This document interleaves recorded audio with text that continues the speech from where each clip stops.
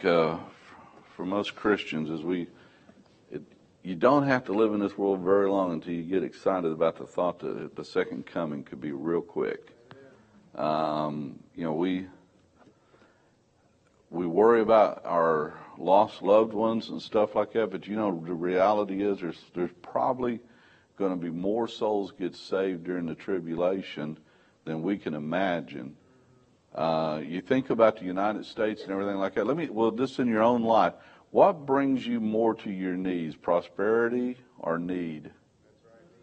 And I think the flesh is always that way. When your needs are getting met, you get to feeling a little bit like, okay, I got this down. I finally got this under control. And a little bit too much self comes in, and that's the reason God is faithful to stir that pot and shake up, because our dependency needs to be on Him. So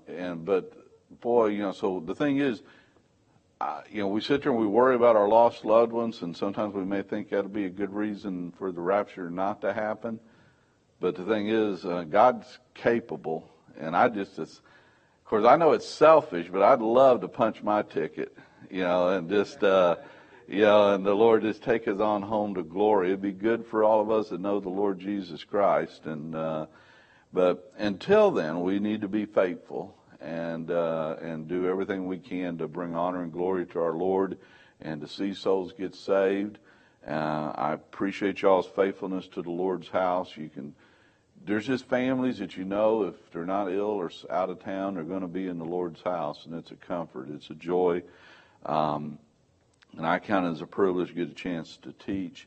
Again, we're going to be in 1 John chapter 2, going to read verses 18 through 29, and then we'll get to talking about it.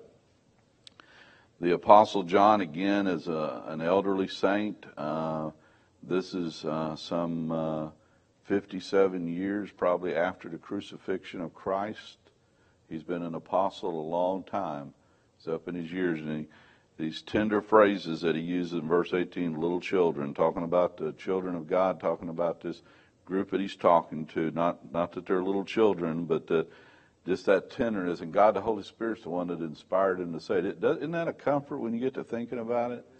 That your Heavenly Father looks down at you, and almost like that little toddler that just comes up. I mean, and the warmth that it brings to your heart. I mean, they get older and they get a mouth sometimes and stuff like that. But when they're little and they just come up to you and they got that they smile just because you're mom or dad. And I mean, anything you have to do for that child, it's worth it.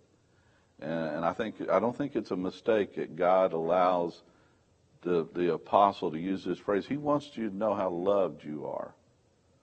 I mean, it's a comfort to know that God loves us. He's proved it by Jesus Christ, and he proves it again and again but it's a comfort just to look at it. He goes, little children, it is the last time, and as ye have heard that Antichrist shall come, even now are there many Antichrists, whereby we know that it is the last time. Isn't that interesting, writing this in the first century? And they're already, thinking of the last time. They went out from us, talking about those folks that he's calling the many Antichrists. He goes, they went out from us, but they were not of us. For if they had been of us, they would no doubt have continued with us. But they went out that they might be made manifest that they were not of us. But you have an unction, and that word there would be another use of it later in verse 27 is the same word that's used as anointing, from the Holy One. And you know all things. I have not written unto you because you know not the truth, but because you know it, and that no lie is of the truth. Who is a liar but he that denieth that Jesus is the Christ? He is Antichrist that denieth the Father and the Son. Whosoever denieth the Son, the same hath not the Father, but he that acknowledgeth the Son hath the Father also. Let that therefore abide in you which you have heard from the beginning. If that which you have heard from the beginning shall remain in you, ye shall also continue in the Son and in the Father. And this is the promise that he hath promised us, even eternal life. These things have I written unto you concerning them that seduce you. But the anointing which ye have received from him abideth in you, and ye need not that any man teach you, but as the same anointing teacheth you of all things, and is truth, and is no lie, and even as it hath taught you, ye shall abide in him. Now, little children, abide in him, that when he shall appear, we may have confidence and not be ashamed before him at his coming. If you know that he is righteous, you know that everyone that doeth righteousness is born of him. Now, John begins here in this still by reminding them of something they had already heard before. And what they had heard is the Lord Jesus had said, and says, I come in my Father's name, and you receive him not. If another shall come in his own name, him will you receive. And that's in John chapter 5, verse 43. Paul also mentioned the Antichrist in 2 Thessalonians chapter 2 and verse 3. Next he tells them, even now are there many antichrists, where we know that it is the last times. You know, go with me if you would to Hebrews chapter 2. I need to double check my note here just a second. Yeah, Hebrews chapter 1 actually.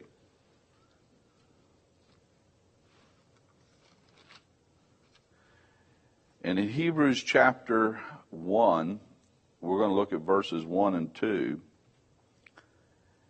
I believe Paul's the writer of the book of Hebrews, even though it doesn't say who the writer is.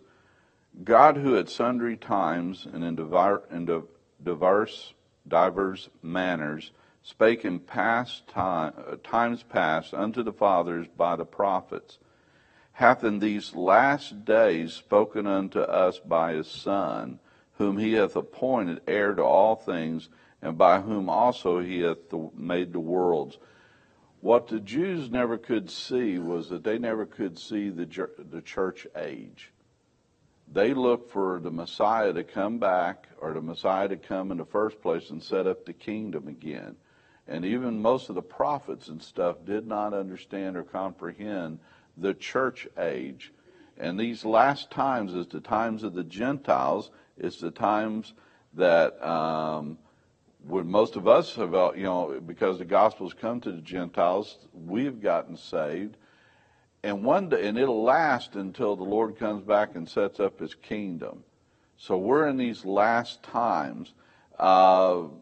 It talks about and we're not going to read it for right now, but in 2 Timothy chapter 3 and verses 1 through 13, it talks about the intensity of sin in these last times, that it's just going to get worse and worse and worse. And we look at our society that we look in, and we look at even the school shooting. How can people be so insensitive to human life, indifferent to human life? The Bible tells us, that in the last times people will have unnatural affections. They won't have natural affections. They have no value of human life. And so, the thing is for us to realize is, even as John wrote this message, and he was telling this church in the first century that they were in the last times, the last days, we're now 2,000 years later, or at least 1,900 years later, and we're seeing that intensity of sin. We're seeing the divide in people. You look at the homosexual crowd. You look at all the broken homes. Just the different things that we see, and it just shows to us that the sin is intensifying, just like the Lord said. And so it's something for us to look at in our day and time too. It's still something we need to study. And in this here, he gives three things about these antichrists.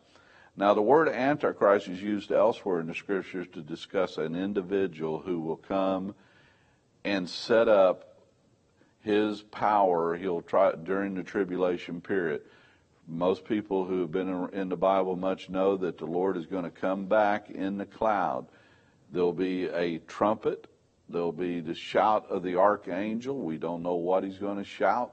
Some people think, come up hither or something like that. But we don't know, just that the trump's going to sound, the archangel's going to shout. And every person that's ever trusted Jesus Christ but has died is going to be bodily resurrected.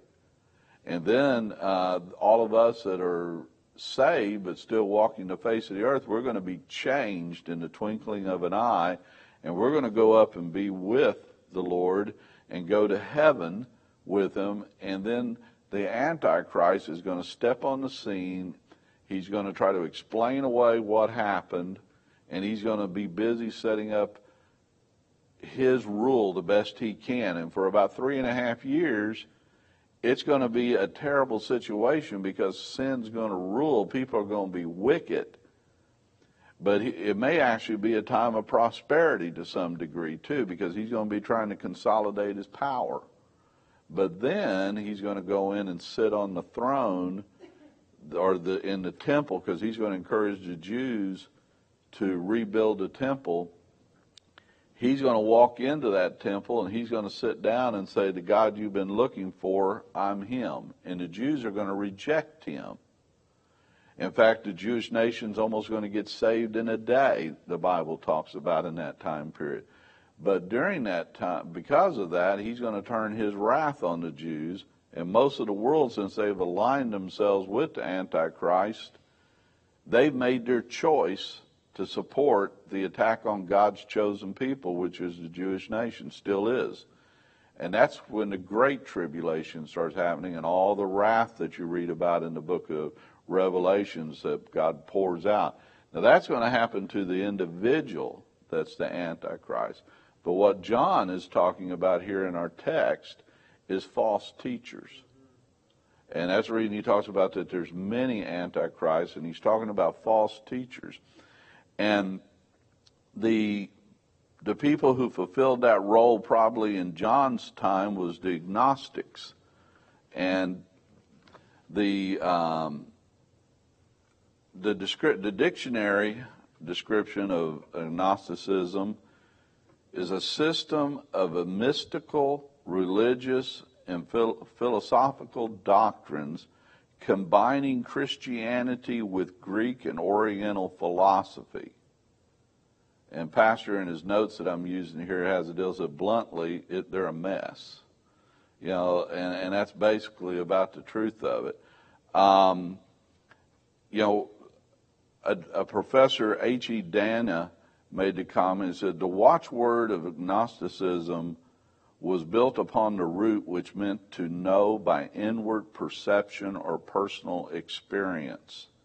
The Gnostics claimed that their theories were just a higher development of redemptive message. That's why John said in verse 21 of our text that no lie is of the truth. In other words, falsehood never proceeds from truth. What they did was they stepped into churches that were worshiping the Lord Jesus Christ, acted like they were Christians, but then started putting in their philosophies that they had and trying to draw away a following.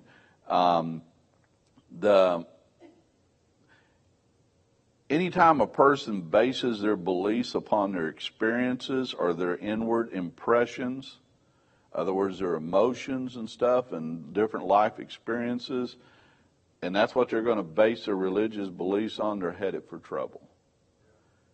You just got to realize that if you truly base your salvation or your thoughts about salvations on your emotions, well, today you'll be saved and tomorrow you'll be lost. I mean, there's some days I want to get up out of bed and go tackle the world, and some days I just want to pull the covers up over my head, you know.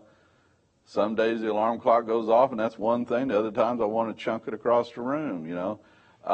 Your emotions are not a good foundation to base are you saved or not. It's the Word of God and following what it says. But how it fits into us today, though, is the system that basically has replaced that to a large degree in the Christian walk, if you want to use in a very broad sense, is the charismatics in our day and time. And you get the phrase, these were people, the agnostics back in John's day, that wanted to take their philosophies and their theories and build on Christ more than what Christ said about himself. Now, like some people believe you got to be baptized to get saved. Now, if you take Jesus and you have baptism, if you take away baptism, what do you got left? Is that enough? Yeah, that's enough. In fact, adding baptism, well, which one did you really trust in to get saved? What is it? What experience are you basing your salvation on? That I got baptized or that I trusted Jesus? If it's, joining a church in Jesus, well, in your heart of hearts, where did you really put your confidence? Was it joining the church or did you put your confidence? So adding anything to Jesus destroys the gospel. It sets up the next generation. You might be saved, get messed up in your doctrine, but you're likely to so confuse the next generation they don't really get saved. And so God is so serious about protecting his word. But in the charismatic deals, how many of you have ever known someone I got family that belong more to a charismatic kind of church, and they say, the Lord's given me a word of wisdom. Has anyone ever heard that phrase from somebody? Or the Lord's given me a word for you. Well, what does God say in the book of Revelation at the last chapter about anybody that adds to this book? Yeah, he'll add all the plagues that are in this book to you too. The thing is, God has completed his revelation to us. Now, God can guide you. You can ask God a question, or you can claim promises. You can pray and ask for wisdom.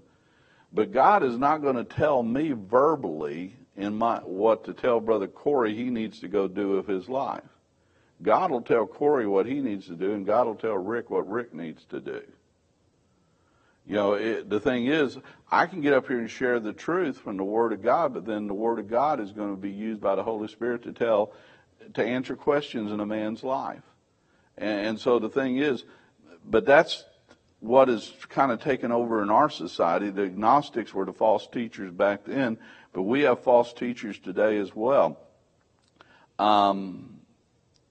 They basically have believed that the agnostics that John is talking about, that they continue to acquire more knowledge. In other words, the more we hash this out, the better ideas we come up with.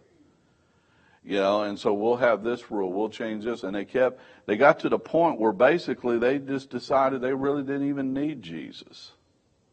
We finally, they started out in the church supposedly, obviously not saved. But then they got to adding this and adding this and adding this and adding this. And then they figured out, well, the reality is I don't think Jesus ever was the Messiah. That's how far they went with it. Now notice in verse 19 that he says, they went, one thing I want you to notice here, that 12 different times in this one verse, John the Apostle uses the phrase they and us to draw a contrast. 12 times in one verse. He said, they went out from us, but they were not of us. For if they had been of us, they would no doubt have continued with us. But they went out that they might be made manifest that they were not of us. Now, the thing here that we see here is that they were not of us. Basically, they never were saved. They never really had been Christians. They had been part of a congregation. It also says that, but they went out. And it almost shows that basically it was a divine intervention on God's part. They decided to leave. But basically, God was of the same opinion that they needed to leave. And you'll notice in church work, if you have your eyes open, There'll be folks that come in these doors as guests. They'll come in, they'll visit for a little while, they'll sit around a little while, they'll try to pick people's minds and see if they can get some gossip going, see if they can get this pot stirring a little bit. And if they find out the church body just really isn't interested in playing that game, they'll go on down the road to where they can find somewhere to play that game. And the reason they came to us is some other body probably finally got tired of them. And they caused a big enough stink they had to go down the road.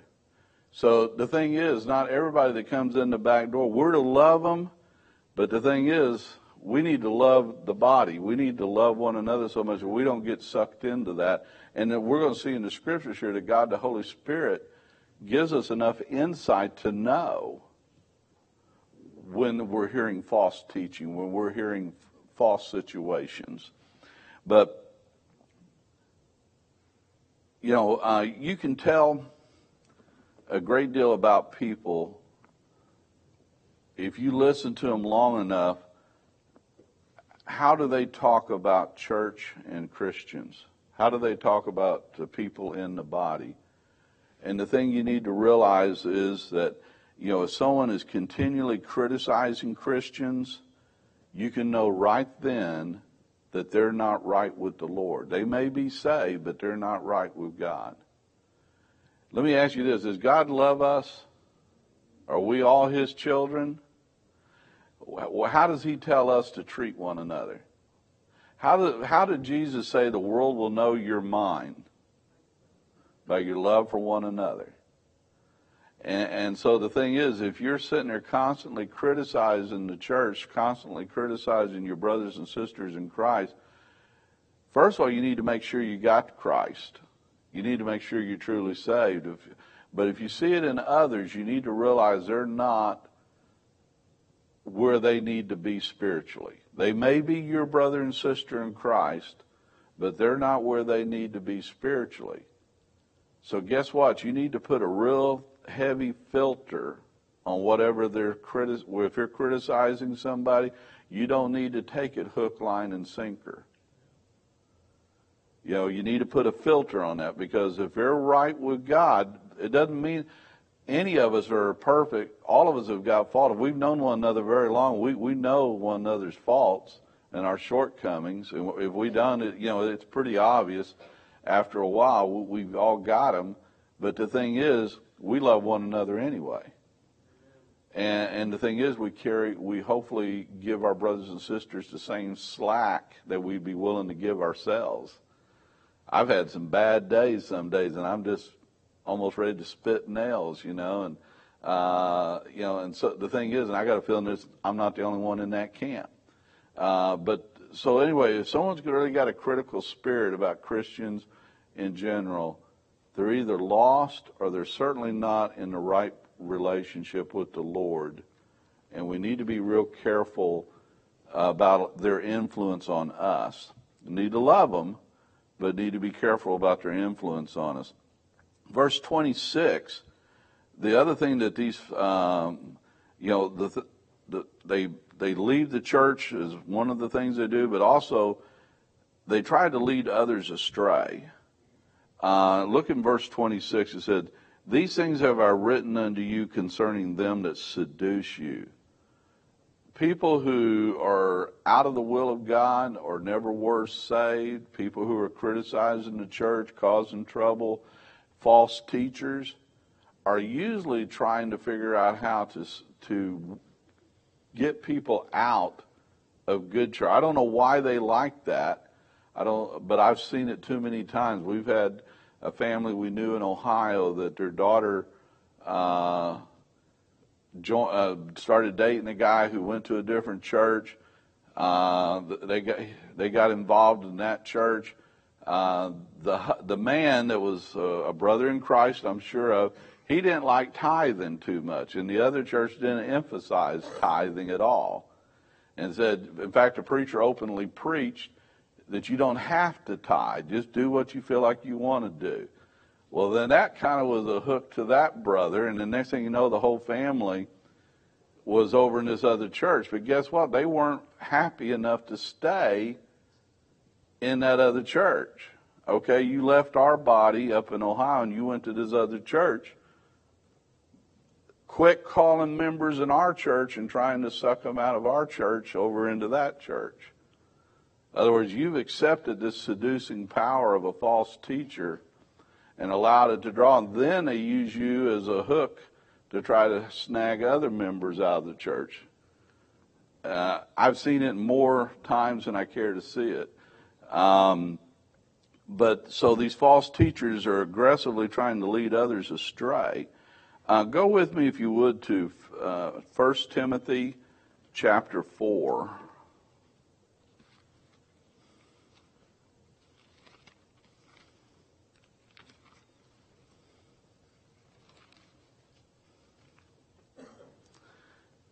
In 1 Timothy chapter 4, we'll look at the first 3 verses.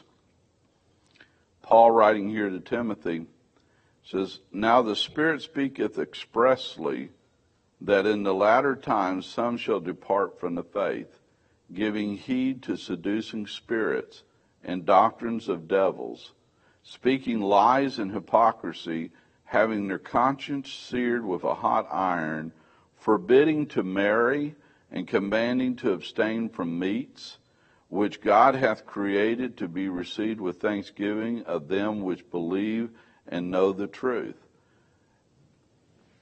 You know, you look at some of the scriptures here, you know, you don't have to look very far till you can find certain denominations that tell men that if they're going to be in ministry, they don't need to get married.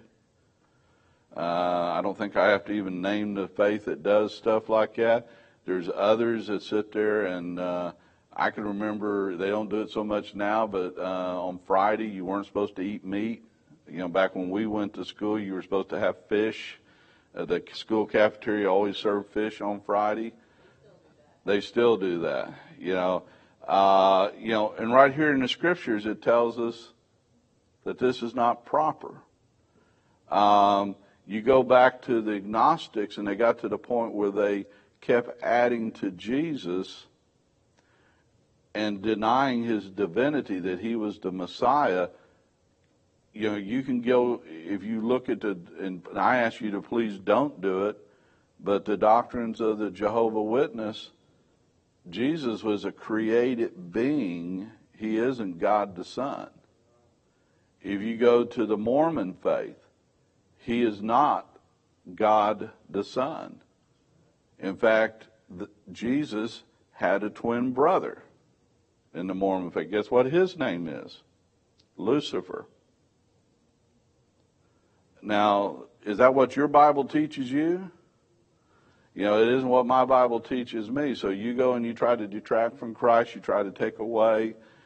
And there's lots of churches out there that people, quote unquote, say are Christian faiths, but they're not. They're seducing spirits. There's only 2 spirits out there. There's God the Holy Spirit, and there's the influence of Satan. And so, like I said, we have to be careful and let the Word of God talk to us. He tells us here that, you know,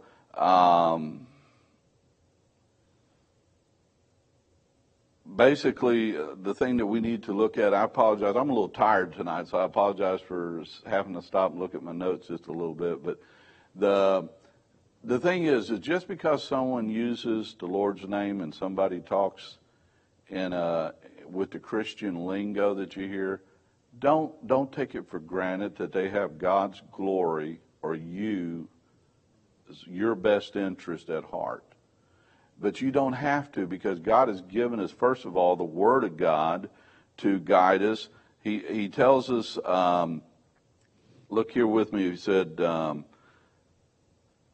in verse 27, "But the anointing which you have received of him abideth in you, and you need not that any man teach you, but as the same anointing teaches you of all things, and is truth, and is no lie, and even as it hath taught you, ye shall abide in him."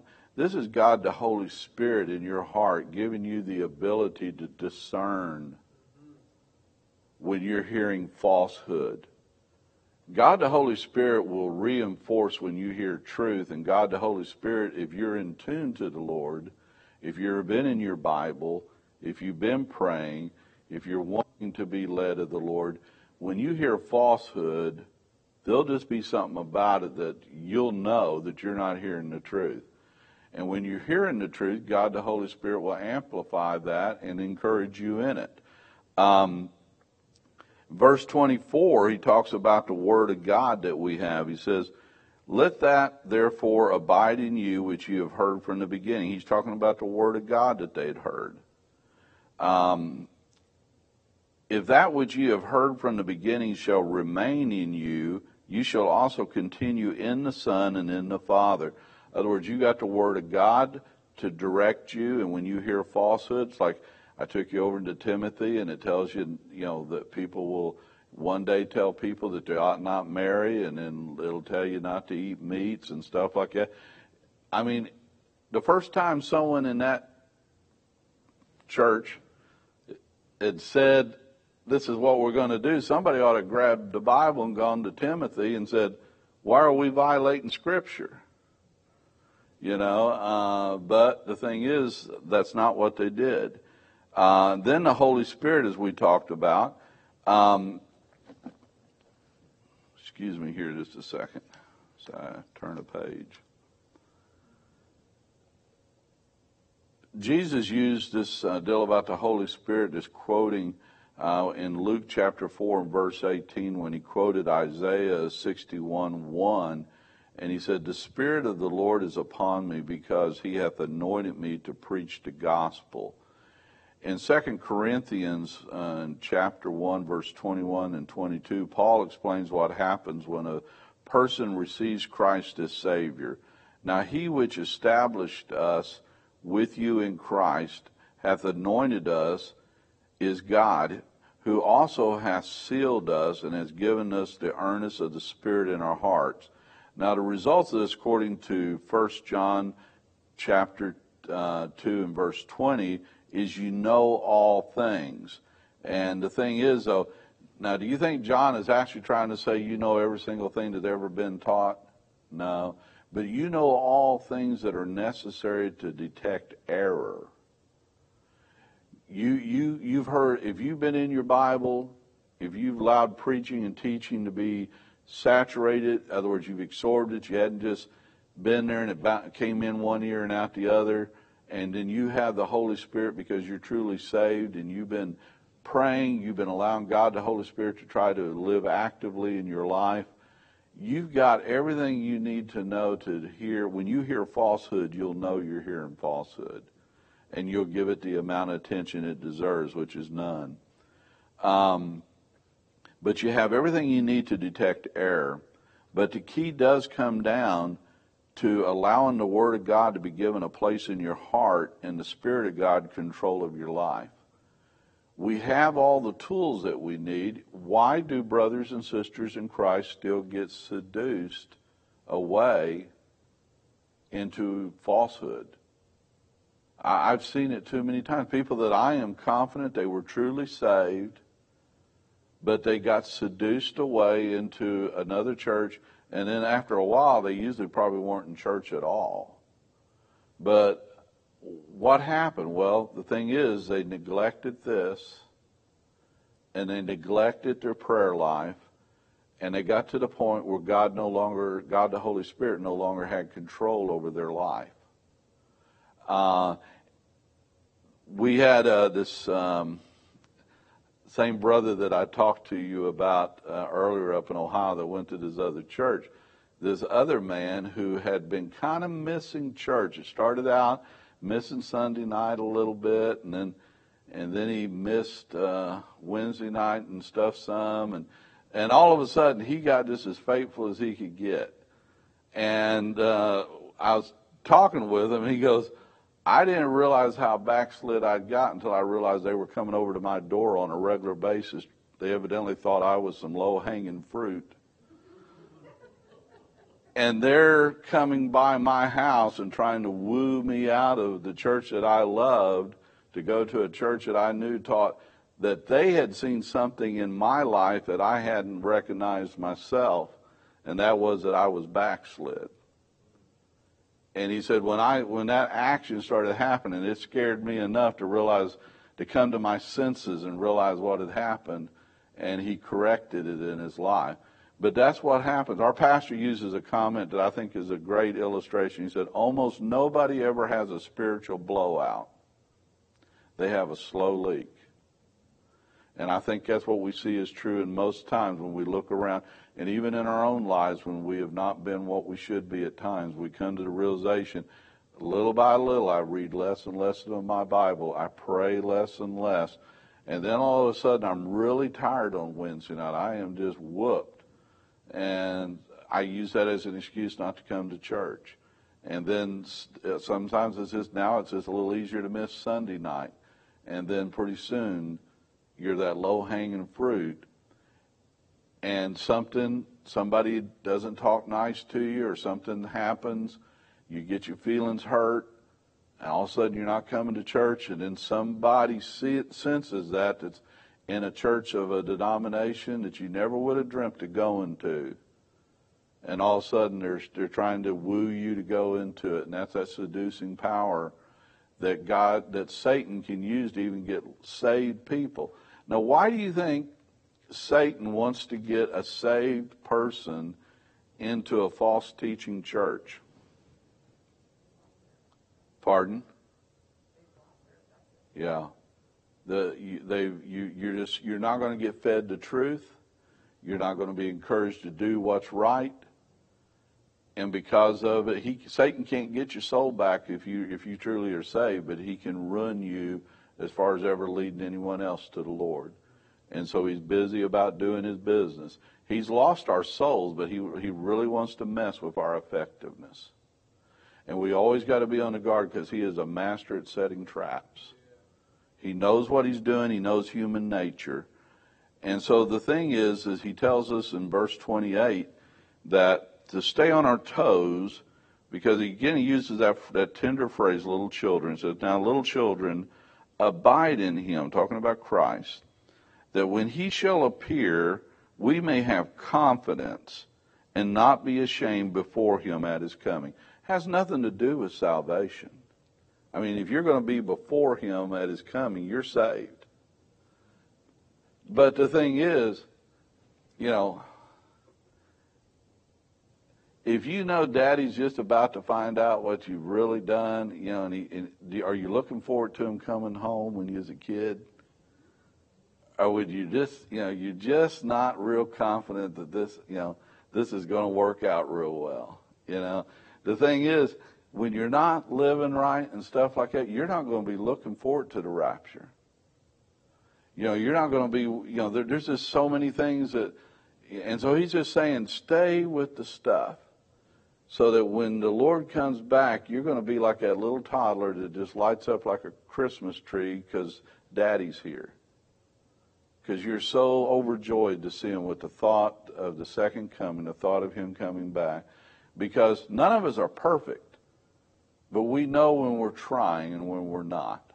And he's just telling us to stick by the stuff so that we won't be ashamed. And then he gives us an evidence of, and he goes in verse 29, if you know that he is righteous, and we know the Lord is, you know that everyone that doeth righteousness is born of him. It's just a quick little examination. When people are coming to you and they're trying to mess with you, just realize that God said you'll know them by their fruits. If they're living for God, it's going to be obvious they're living for God. If they're living for self-glorification, that's going to be obvious what they're living for. Whatever it is they're living for, it's going to be obvious. And he's telling us we know our Lord Jesus is righteous, and if that individual is truly a servant of God, they're going to be living that same kind of life, and it's also what we want to see in ourselves. I want to thank you for your good attention. Brother Nolan, could I get you to close this in a word of prayer?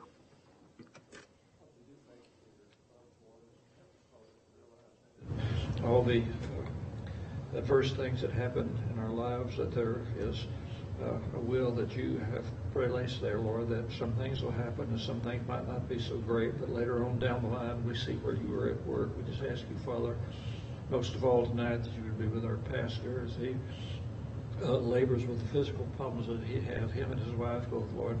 I'd also add our deacons and their families, Lord. There's so many of them that have physical problems that they're dealing with. Lord, just bless us, lift us all up, give us courage, give us faith. Help us, Father, to be servants of yours, and help us, Father, not to fall by the wayside for us. In Jesus' name I pray. Amen. Amen. God bless y'all.